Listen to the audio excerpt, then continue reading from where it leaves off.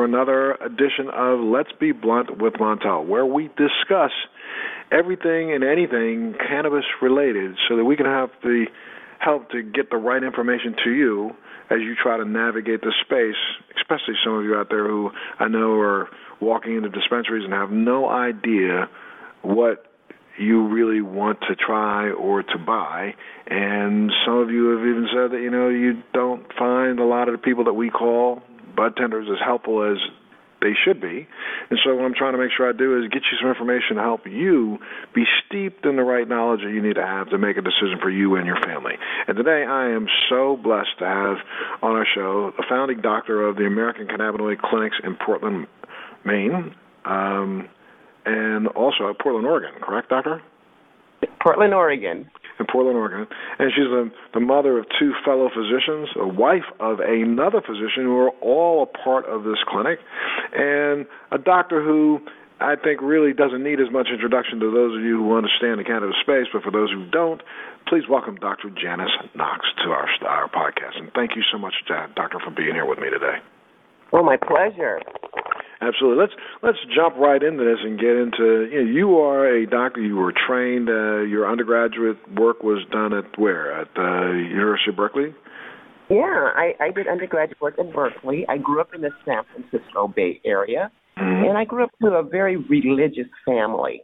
So going to Berkeley was a little different because if you understand anything about the Berkeley culture, a big part of that culture was about drugs, including marijuana. Yeah, the counterculture in a way. But then you went ahead and got your graduate degree as a doctor from? Yes, I did. After leaving Berkeley, I went on to University of Washington and got my medical degree and my MBA degree a few years later. Okay, and you were a specialist as an anesthesiologist for a lengthy, I'm not going to try to date you, but a multi-decade career? That's right. I spent 35 years as what I call a legalized drug pusher. Another name being a board-certified anesthesiologist. I spent 35 years doing anesthesia. And working in actually though we make light of it and say a certified drug dealer, but doing what you felt at the time the best way to help patients get through not only surgeries but post-surgeries and live a normal life. Absolutely. That's one of the things that I felt very strongly about anesthesia, that I did make a difference.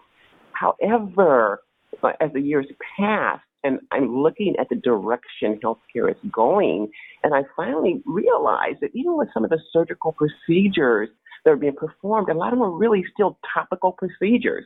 I was helping because those patients went to sleep and would wake up. Hopefully they woke up. But most of the medicine was geared toward topical treatment, even some of those surgeries. Now, granted, if a patient needs an appendix out, appendix needs to come out. That's the way it is. But most things were just temporizing kinds of surgery. And that was kind of frustrating for me towards the end of my career.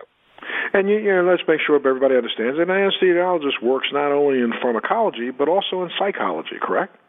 Oh, it's all of the above. I got my undergraduate degree in psychology from Berkeley, and it couldn't have come more handy to me as an anesthesiologist, because our jobs are to go in there and get those patients comfortable enough to trust us to put them to sleep. And believe it or not, the way those patients went to sleep psychologically, if they were fearful, made a huge difference on the way they would wake up, how much pain they would have, the anxiety levels, the stress level. So having that psychology education really helped me be who my patients needed me to be. Absolutely, and I should also add another layer to that is not only did you know psychology, pharmacology, but also physiology. You have to understand physiology to be able to be an anesthesiologist, right? Absolutely. We take the edge of death, from all ages, from newborns to, 90-plus years old, with being healthy to be the most sick people in the world with pages of medications. So it was our job as anesthesiologists to juggle all those balls. And whatever we received, it was our job to get that patient safely through an anesthetic. So we had to know physiology and pharmacology. Great. So, after really a very successful 35-year career, you retire, and we're about to get on to the good days, and then you started to get some questions from people and patients that were coming in and asking you questions about cannabis. Mm-hmm. Talk a little bit about that. Yeah, that's a really interesting story. Going back to when I grew up, very religious family, we didn't talk about drugs. Going to Berkeley, I never saw anyone, knew anyone, never participated in using cannabis or marijuana, as it was called during that time. So going through an anesthesia career and then retiring and working in one of those clinics where they give the evaluations that they will qualify to get a medical marijuana card, that was a big jump for me because, number one, I didn't believe in marijuana. I didn't believe in cannabis. And I thought that these people were just really coming to get my signature so they can use this marijuana legally. I mean, that's what I thought. They were Rastafarians, tie-dyed shirts, Birkenstocks. So I had an opinion of these people. But when I got to that clinic, I was shocked. I mean, my conventional medical world was rocked to its core because that's not who I saw come in. I saw doctors, retired doctors and lawyers and business people, grandmothers and grandfathers, and people bringing their babies in and teenagers in. And I was shocked. More importantly, these people were looking for a different quality of life, and they were looking for someone who could guide them in the safe use of this medication, not someone who would judge them. Well, I had already judged them because I knew what they looked like. But right. One of the things I thought... didn't know how to answer their questions. Here I was knowing physiology and pharmacology, but I couldn't answer them. And you said that was kind of humiliating and humbling at the same time, right? Very humiliating and humbling. I mean, how does a person who spent 35 years pushing drugs, taking care of patients, not be able to understand or I didn't know the language. I didn't know cannabinoids, sativa, none of that. All that was new to me. How could I be that anesthesiologist knowing physiology and pharmacology and not answer these questions? And the patients knew I didn't know. Right.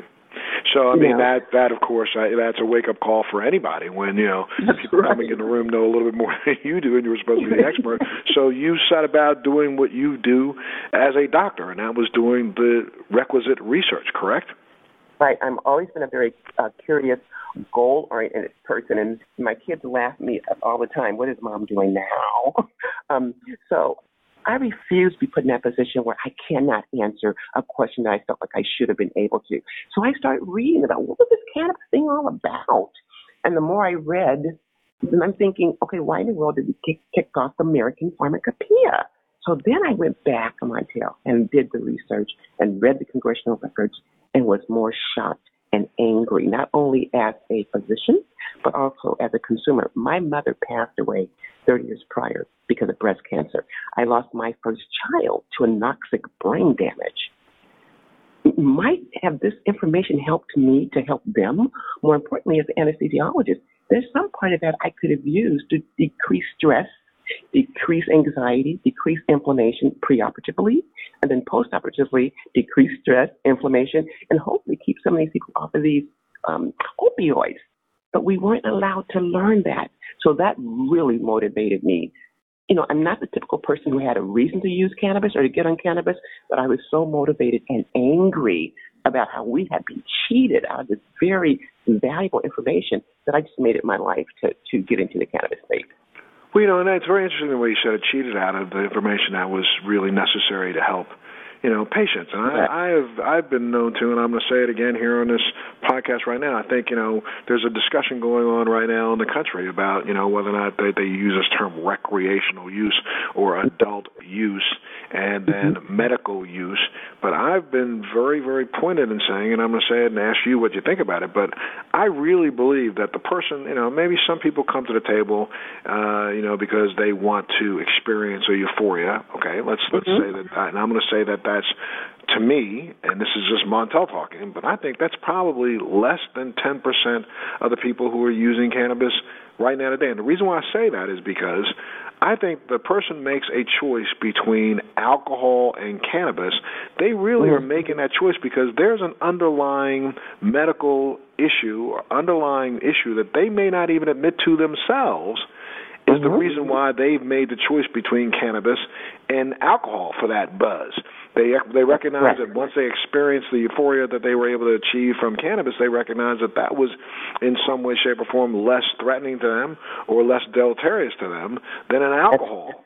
euphoria. That's And so correct. they went ahead, not even knowing that I'm really treating that symptom of anxiety that I have in the evenings that I wasn't even aware of, but I'm using this as a way to do so. But I really am nothing more than a recreational user. And I think that's something correct. that we've got to get doctors to understand.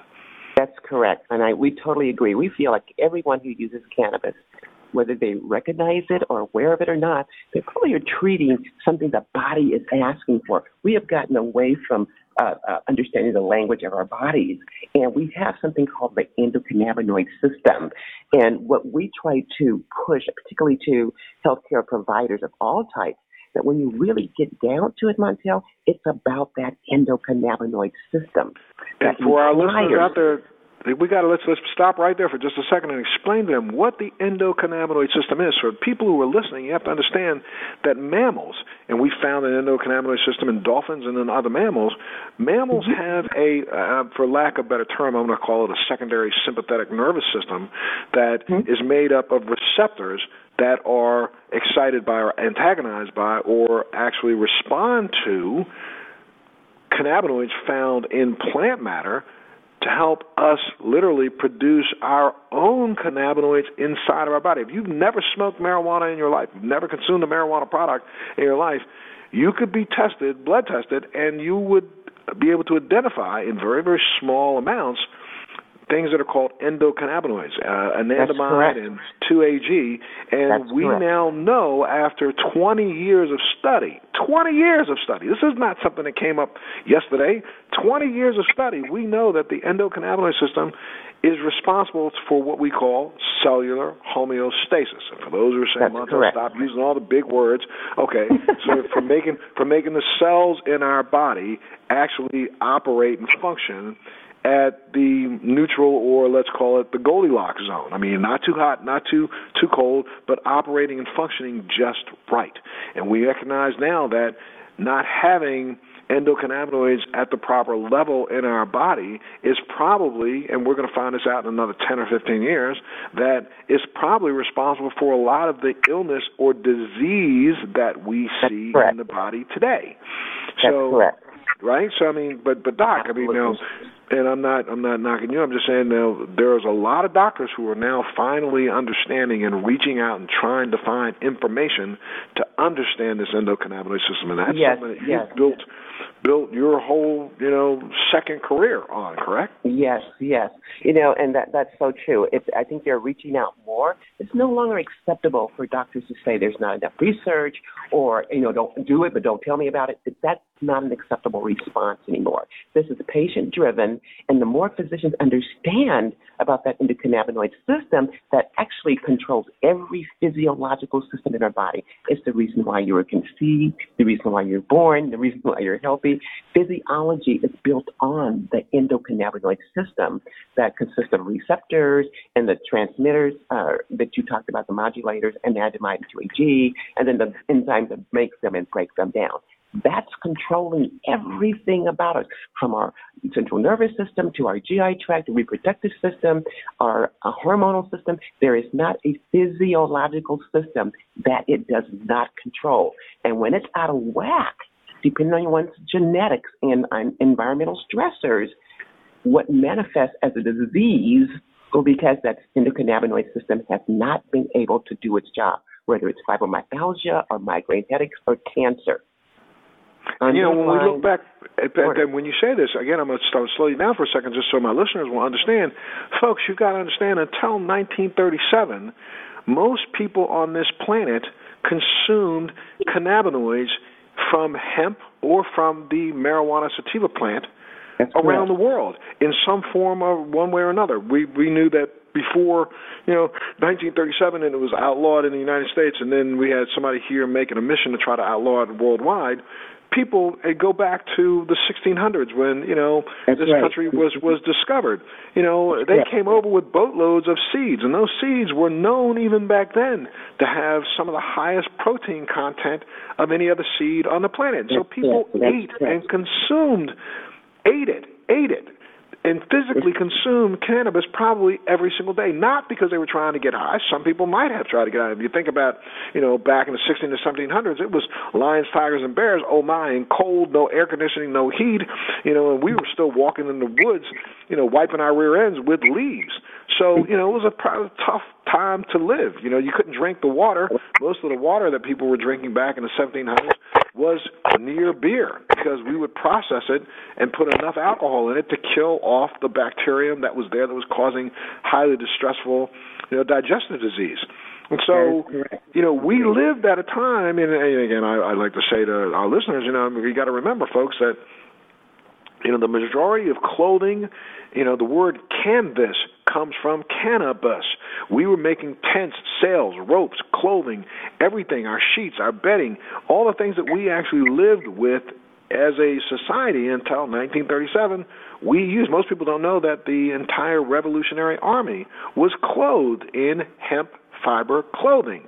Most of the people who headed west to discover the western parts of America, headed west with wagons that were covered with cannabis, canvas, hemp-based products. And they were eating a bowl of porridge in the morning that had hemp protein seeds in it because they recognized how important it was. And that was what was helping to maintain cellular homeostasis, even though we didn't even know it at the time. We didn't know it. And then we also didn't know that that's probably part of the reason why in the 17 and 1800s we didn't see some of the forms of cancer and disease that we see now without having it as part of our mainstream diet. That is correct. That's correct. We've gotten so far away from what's natural that it's destroying. It certainly is destroying the inhabitants of America and probably somewhat around the country, around the world. But cannabis was a staple in people's lives. It was required in the early century, 1600s, 1700s, for farmers to grow this, including George Washington and Thomas Jefferson. And, even the slave population, not only did they do cotton, but they did hemp as well. You go to Kentucky and look at some of that history. They didn't only do cotton. They had to harvest that hemp, and that's not known in our history. But it was that scare, that reefer madness kind of scare by politicians and industrialists and ideologues who wanted to get rid of hemp for their own nefarious, selfish reasons. Yeah, people don't know that William Randolph Hearst and DuPont were two of the main funders of, the people who actually pushed to make cannabis illegal. And so now we jump to, the 2019, and right now in this country we have 34 states plus the District of Columbia that have passed some form of cannabis law that allows cannabis to be consumed in individual states for either lesser of a criminal charge, and a couple of them have just reduced the fines, but others have made it legal. And now we're in another quandary. I think the quandary that we're in right now, Doctor, and maybe you're going to talk about this a little bit because, one of the things I know that is very important to you is education. We've done now a fairly decent job at making products available, but we've done, I think this industry has done a disservice to people who are cannabis consumers by not making the information available, not educating the consumer. What do we have to do? And I know that that's part of the reason why you decided to open up your own clinic, correct? That's correct. Education is huge, not only for the consumer, but everybody on that supply chain. You talk about the kind of products that are out there now, and I tell you, Montel, I probably wouldn't buy 99% of them. Number one, I think they absolutely have to be lab tested. Number two, I think they need to be adequately labeled so patients know what they're buying, not just a sativa or indica, but know the specific cannabinoids and know why you're using them. More importantly, our producers need to make products with purpose. Why are you using CBD? Why are you using THC? Why are you using CBG or some of the terpenes? What purpose are they supposed to do? So create products with purpose instead of just making stuff and putting it out there, and people getting disillusioned, feeling it doesn't work for them because they haven't gotten the correct product. Education is key for everybody. That's part of the reason why I literally, honestly threw my hand in to make sure 100% disclosure here that I have CBD products right now that are available in the marketplace, and I have just reached out to and found and getting ready to partner with a a group of distributors and a manufacturing partner that understands the same thing that you just said and understands that we need to be making products with purpose. I've been one who has been, this long before this became the green rush or the gold rush. I mean, I've been out there in the street, talking about this since back in 2000 when I was first diagnosed with MS, looking for a purpose behind the cannabis that I was consuming. I stopped, just for me, for about a 10-year period of time, I stopped consuming most of the leaf matter and literally shifted over to only consuming kief because I knew that, taking out the leaf, I was taking out some of the adverse properties of the plant, and not adverse because nature created them that way, but when you burn, it's sometimes burning the fats and the lipids may not necessarily be the best way to ingest them. Ingesting them and consuming them edibly is probably the best way to consume them. And I've been one of those people who have been on a tear for the last 10 years trying to talk about, way before we even identified CBD, I literally flew to Israel and sat down and had a conversation with Dr. Meshulam in his office, in his laboratory back in 2011, before anybody was even talking about CBD. And now, and I did the podcast with Dr. Sanjay Gupta, and, Dr. Gupta also admitted on my podcast that he was not trying to state during his special that CBD was the only end to all. Understanding that when he did his special, there were 60 to 100 cannabinoids that have been identified, and now research is claiming in Canada that there's about 166 cannabinoids that they've identified. And we all know that cannabinoids work in an entourage effect, and, an entourage effect that is best elicited depending on the delivery system that you actually have. Some of the cannabinoids actually deteriorate very quickly if they are incinerated rather than being ingested. And so we've got to start paying attention to the science behind this as much as, we're an industry that wants to try to be, homeopathic and say that science is bad. We need to stop that also. We need to convince this entire industry that science is good. There are some deleterious chemicals that are in the plant that we may want to avoid, especially when it comes to, incinerating or vaping them. That's the reason why we're seeing some of the craziness that's going on right now, I think, across the country. There's research that's shown that, in a vaping situation, that the fats and the lipids recondense in the lungs and form a coating. That may be part of what the problem has been when we've seen some of the vaping. So do we want to be vaping fats and lipids? No. Do we want to be vaping, mangoes and lemons and oranges? No. That you wouldn't roll up an orange peel and smoke it. So why would you put it in a product thinking that that's safe as a vaporable product? But you could put that same terpene from a fruit or a vegetable. And we've been studying terpenes, for 40 years? We know that there are certain terpenes that have medicinal effect and additional medicinal attributes if they're ingested. So why not use those kind of food-based terpenes only in edible topicals, tinctures, and those things, and use only hemp-based terpenes in vaporable and smokable products. And then, eventually we're going to figure out that maybe we don't need to be smoking it at all. What we probably need to be doing is eating and ingesting it more than we have been to date. That is exactly right. I liken it to people smoking steaks. Who smokes a steak? And if you look at least in my kitchen, you can see where the condensation has carried oil and it's sticky. Well, I can imagine that happening to lungs the same way. But as you mentioned, those terpenes are also very important because they do modulate the way the cannabinoids work. And for us clinicians, and we call ourselves endocannabinologists, with practicing and students of endocannabinology. So everything that's being unveiled about cannabis and the endocannabinoid system is what we consume. Now, with that being said, we understand that the method of intake is critical, and that depends on the disease process we're trying to take care of. So if it's something that requires an oil sublingual or a tincture, we'll do that. Edible, we'll do that. But you have to remember, those edibles also depend on the health of the GI tract. Right. If that GI tract is not healthy, that patient is not going to absorb that product the way he needs to or she needs to. So and that's we need to be telling people you don't need to be trying to consume an endocannabinoid or consume cannabinoids while you're drinking a big Coke or a big Pepsi. That's you don't right. need to do it that way. Drinking those heavy sugar drinks, add to the leaky gut syndrome, which is not going to allow your body to efficaciously absorb the cannabinoids that you're putting in. So when people say, "Oh, well, I tried it, but it doesn't work," well, how about what else are you doing that actually affected the fact that it didn't work? That's probably what we need to be talking about. And I love the fact that your clinic, your goal is to make sure that a patient coming in doesn't come in and have a 10-minute conversation. They come in and sit down and have an evaluation, correct?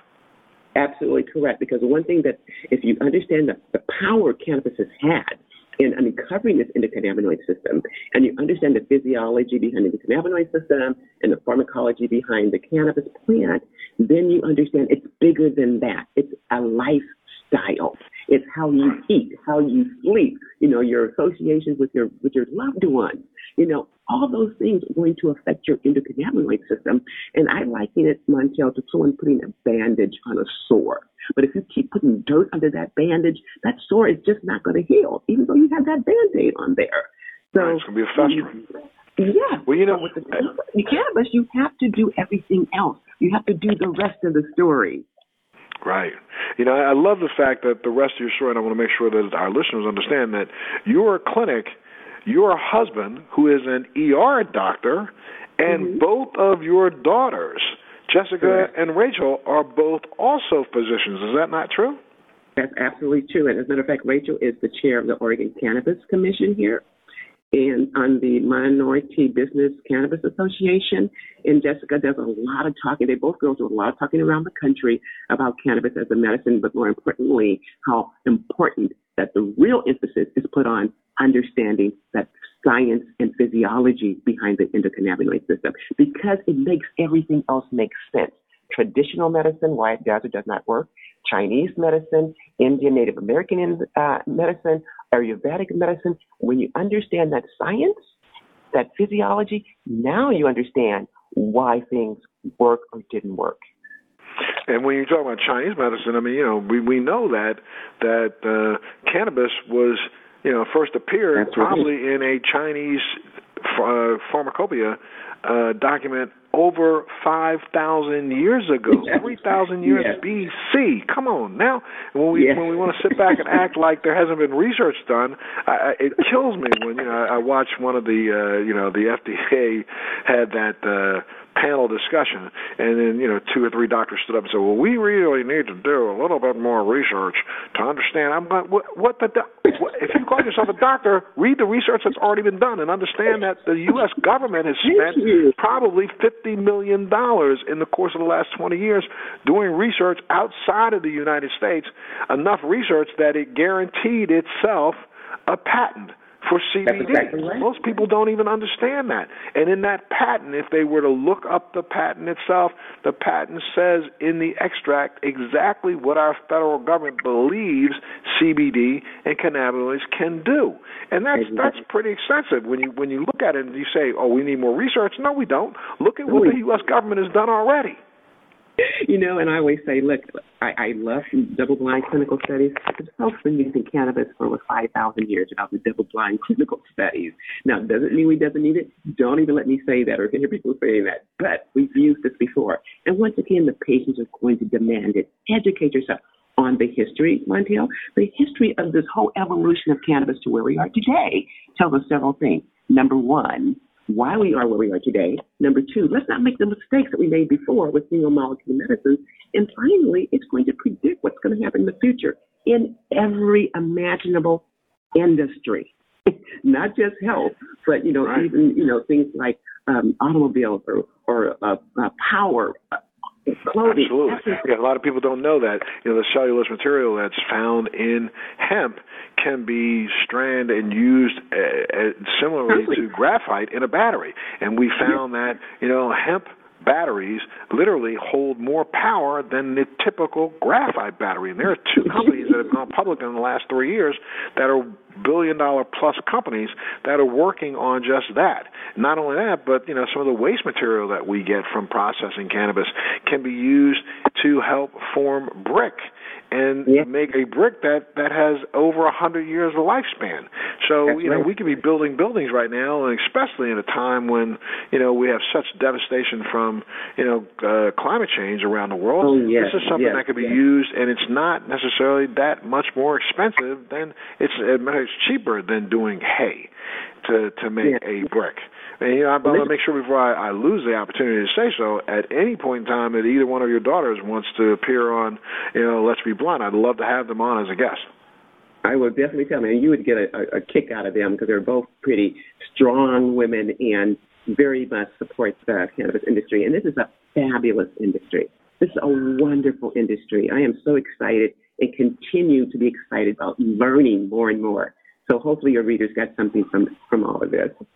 Well, I think I know they're going to, but I think I can't let you go without asking. You are African American. Your husband is Caucasian. You have two biracial daughters, and so you are a minority in this business. And this has not been an industry that's been very friendly to minority participation. How have you found working as a minority and a female and a minority in this business? That's exactly right.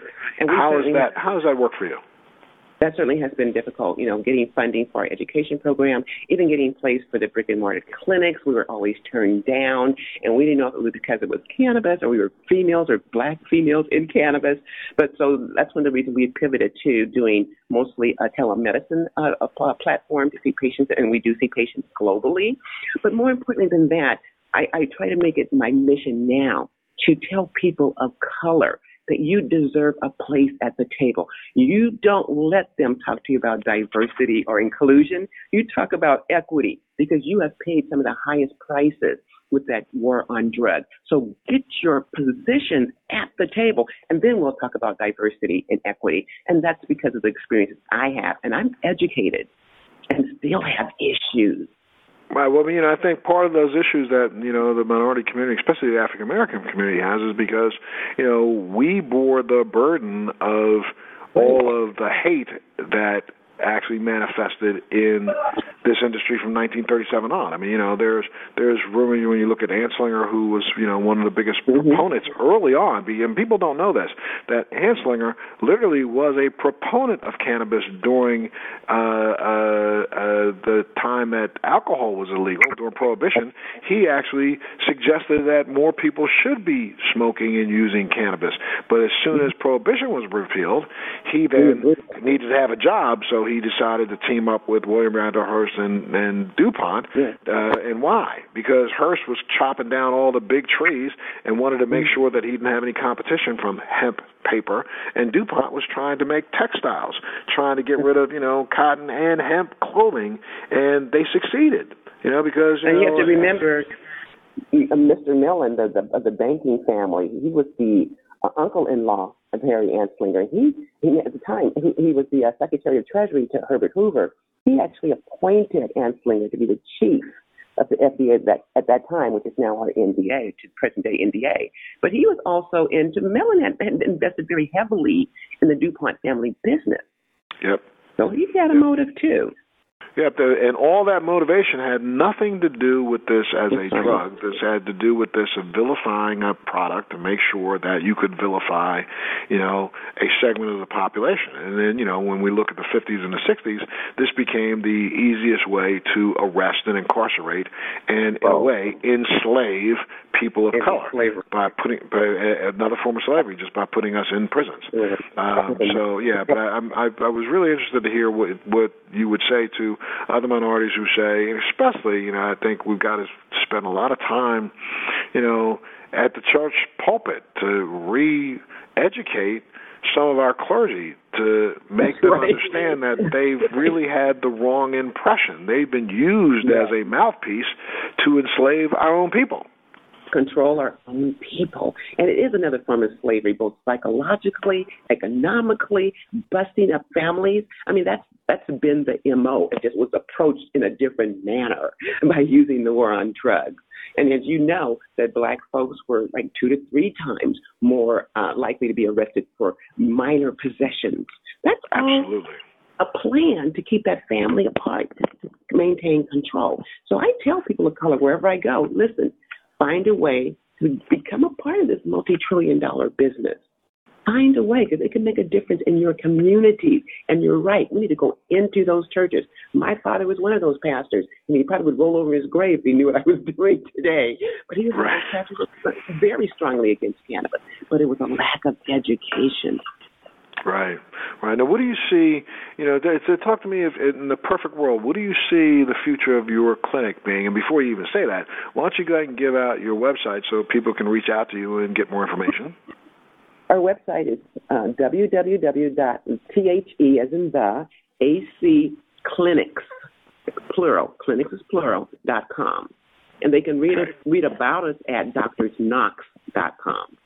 Okay. Make sure you go up on the website and find that information, because I'm telling you, you'll be shocked and surprised at how much information your company really does provide. And I can't say thank you enough, Doc, for providing that kind of information. But what do you see the future of your clinic? Tell me about what do you hope for the future of your clinic? Yeah, and that's exciting. Number one, we really are heavy into education, correct? So we would love to train a network of clinicians, and we don't really care what the initials are behind their names, but a network of clinicians who are ready to talk to patients globally over a telemedicine platform. We firmly believe that you bring technology where it needs to be. So if technology let us talk to people globally, we want to be able to talk to patients globally. And we've had patients call us from France or from Germany because they haven't been able to find clinicians who would talk to them. But we would love to see those clinics transition into what we call smart clinics, using a telemedicine platform and seeing patients globally. But we also realize to do that, we need to train providers. So we have something called Advent Academy. The first 5 modules are out, and they're CME certified to start training doctors, pharmacologists, but we don't care who it is. Come and learn enough so that you're able to help patients use this product. So if you're worried about what effect it has on kids' brain, or you're worried about that acute psychosis, then learn how to use it so that you help them to use it effectively and safely. And that's that's the direction we see the clinic going, training and setting up the network and having a global presence. Well, thank you so much, Doctor. I'll tell you, I could talk to you for hours, and I hope that maybe in a month you'll consider coming back to share more information with our listeners. And for all of you who have tuned in today, I can't say thank you enough. And if you like what you're hearing, make sure you critique us and tell a friend, and make sure they tune in to Let's Be Blunt with Montel, because that's what it's all about: is being blunt, having a good, solid conversation with good information, so that you can be better prepared when you go navigate a dispensary in your home state or your home city. Dr. Knox, I can't say thank you enough. Thank you so much for being a part of our show today. Love doing it. I certainly will talk to the girls. I'm sure they would love to do it as well. Absolutely. We'd love to have them on. And you be well. And for all of you listening, remember, every single day of your life, you have an opportunity to make a difference in someone else's life. And, what is the value of being here on this planet if you can't help other people to live not for self alone, but to live for the betterment of mankind? That's really what it's all about. So I'm going to say thank you. Keep that thought in mind, so the next time, you are walking through a door, take the time to hold the door open for somebody else. And it doesn't matter if they say thank you. Understand that your thank you comes from a bigger place.